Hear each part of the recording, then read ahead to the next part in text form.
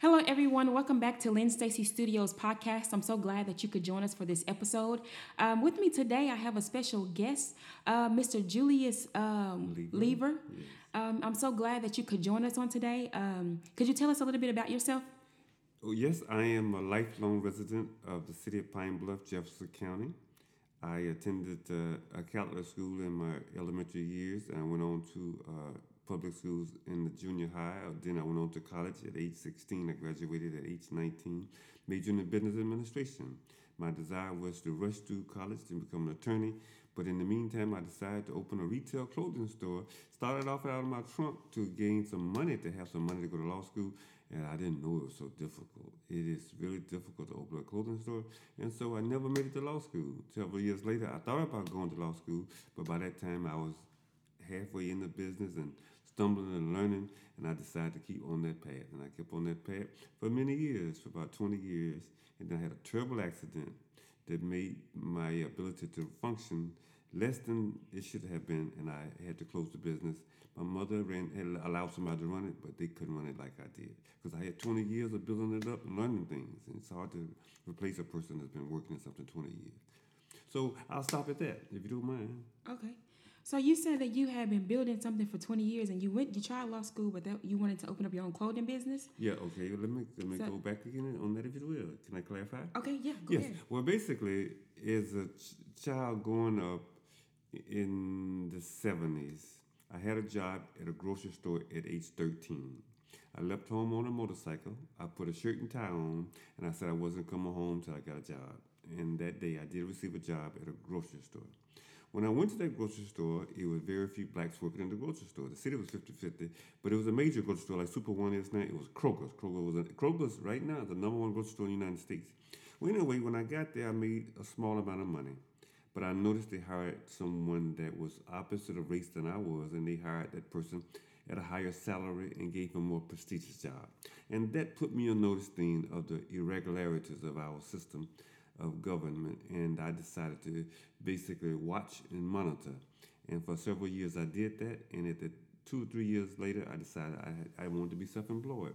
So I wanted to become an attorney so I could fight some of the injustices that I saw that were happening at that time. And so I planned to go to law school. But in order to have some money to go to law school, I decided to open a small business so I could take a leave of absence from my job and I could sell clothing and then go to law school. Sell clothing, go to law school. Every evening I want to sell clothing to earn money for gas and living expenses. But when I got in the clothing business, death began to happen so much when I wasn't there. I decided to stay and try to make a business out of it, and I did for 20 years. For 20 years. Yes. Oh, that's awesome. It sounds like you've experienced a lot in your lifetime, and for those, well, you guys wouldn't know, but Mr. Julius has 64 years of experiencing different things in his life, and something that I noticed that he talked about, and I've heard him had conversations with him in private. He talked about the irregularities that he was facing because he was living in a different time period than where we are right now, and like how did that? I guess how did you overcome that? Like what? Well, I will say this to you. Irregularities are built in the American way. The country was founded and built upon irregularities, and they still exist. As of today, our governor just yesterday on April 22nd, which is considered Earth Day. Very nice. I know a young girl born on Earth Day. She's 2 years old now. Well, anyway, the governor just told the federal government that he did not want the state of Arkansas to accept $146 million for rental assistance. So you have so many females out there that have husbands, boyfriends that's incarcerated in the judicial system, either in jail temporarily, on their way to prison, or in prison sometimes for 6 months to 20 years.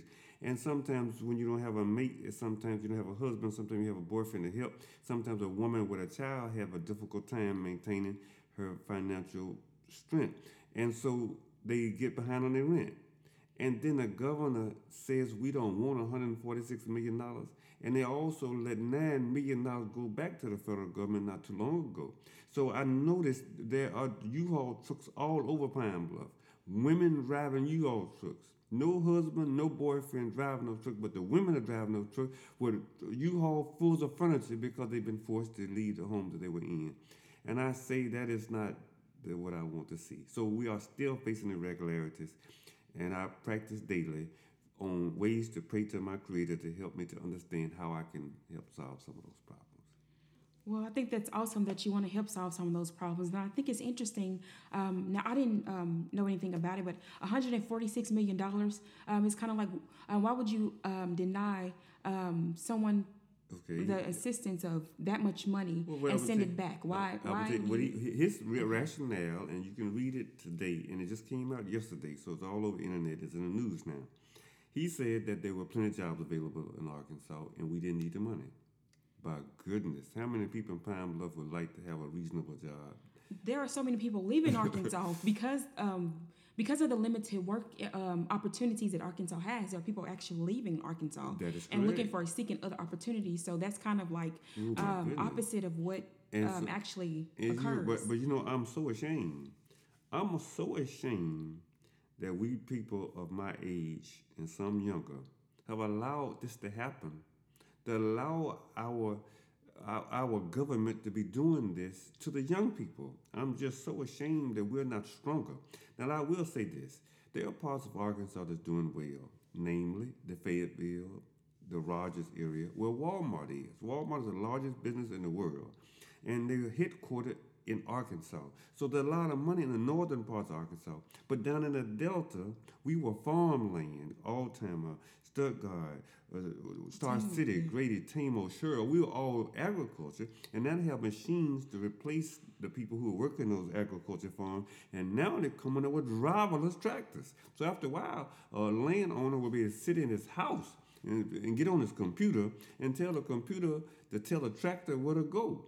So our employment is in shambles in this part of Arkansas, and I think the governor simply does not understand that. I don't think he's a non-caring person, even though some Republicans can seem like they're non-caring. I think it's just don't know. He don't know the suffering that's taking place in Pine Bluff. He don't recognize that Pine Bluff is surrounded by prisons. We're the only major city in Arkansas that got 3 or 4 prisons around us. So all the people who commit crime, even from outside of Arkansas, they be released in Arkansas and around Pine Bluff, and they can't leave Pine Bluff even when they get out of prison because they're on parole. And so those persons get $150 when they leave prison. How can a man make it with $150 leaving prison, and he got a wife in Chicago, he got a wife in Dallas, he got a girlfriend in Houston that got babies, and she said, you got a prison now, you supposed to be helping me. You ain't been helping me for 10 years. How can he help when he get $150? And then how can a grown man, 40 years old, 36 years old, I've been in prison 10, 12 years, go to McDonald's for a job? Because them boys at McDonald's at 18 got a new charger. They ain't going to give up their job because they want to drive a new charger. And they charge them $130 a month for insurance, $400, $500, $600, $700 for car notes. And then gas at $3 a gallon. So what did these prisoners do when they got out of prison with $150 to survive? And so at some point they start committing crimes. And then they talk about how bad people are in the area of Pine Bluff. But you're causing it by not giving some people some financial support. Please forgive me for so much conversation about Oh that. no, it's all right because it tells me that you're passionate about it and you want to see people come up and you want to see people succeed. And so that means that it's not just about the people in Pine Bluff committing the crimes. It's also about those who are in positions to help taking responsibility for what's going on within the city. That is correct. And That's also, correct. like, because when you are in a better financial state, then you tend to do better. And so And then there too- are also things in place that actually block. It's not just sometimes the lack of jobs, but sometimes, or the lack of resources. Sometimes it's just there are different things in place that actually block. What you were talking about, the prisoners and things that actually block them, their records block them from being able to that is true. get like maybe an affordable job in office That's based true. because of the. Okay, for some agencies like Goodwill, for example, they hire a lot of persons in and out of prisons, with male and female. But when you allow the prisoners to get those jobs, what about the person who's not committed a crime? They can't get the job at Goodwill because the prisoner who got out of prison is getting a job. So it still causes a problem of financial instability. And I will say this, as the scriptures are there for our learning, I don't see no disciple of Christ that would readily, easily see these things and don't speak up about it. And today, we have many, many people that preach the gospel on Sunday, but they don't say nothing about these issues.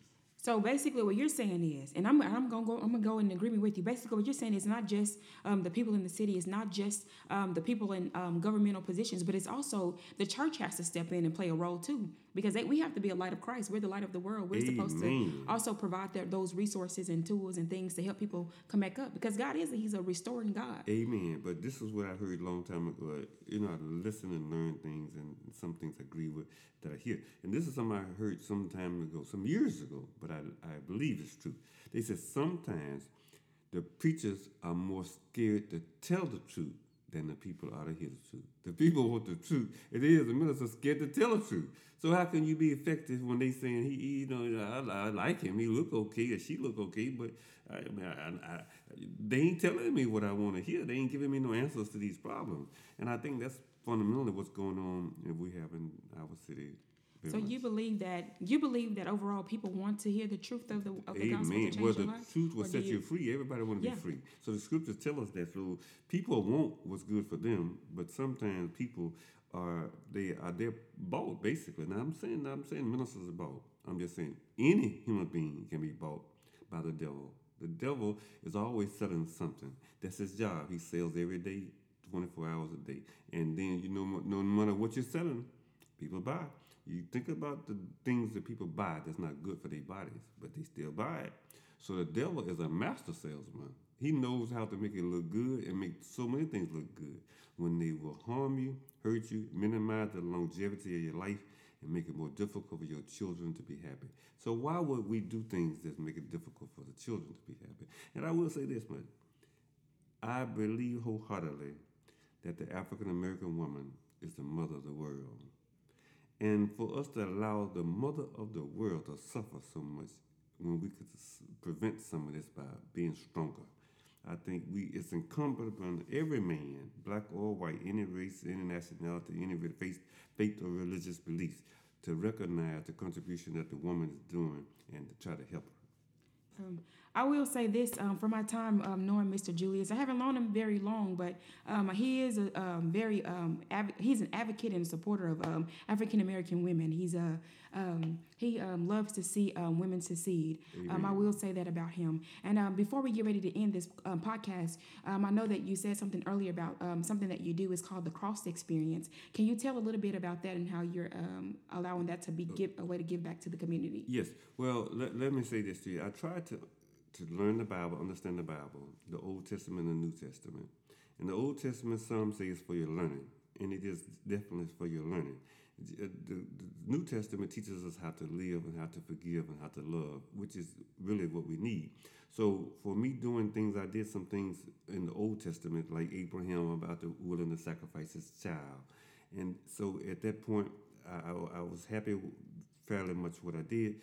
And then when it came for Easter, I wanted to do something for Easter, and so I did something for Jesus Christ, and I made a large cross. It's very large. It's the largest cross I've seen in the state that's in the ground for such an exhibit, and it's an experience in itself to want to do it, and it's a blessing from the Creator to be allowed to do it. I found the tree-like piece of wood on a piece of property that a gentleman that I know very well owns, and he's out of state. So I was able to access it. And I had a remarkable experience toting it for blocks, and it weighed 165 to 200 pounds.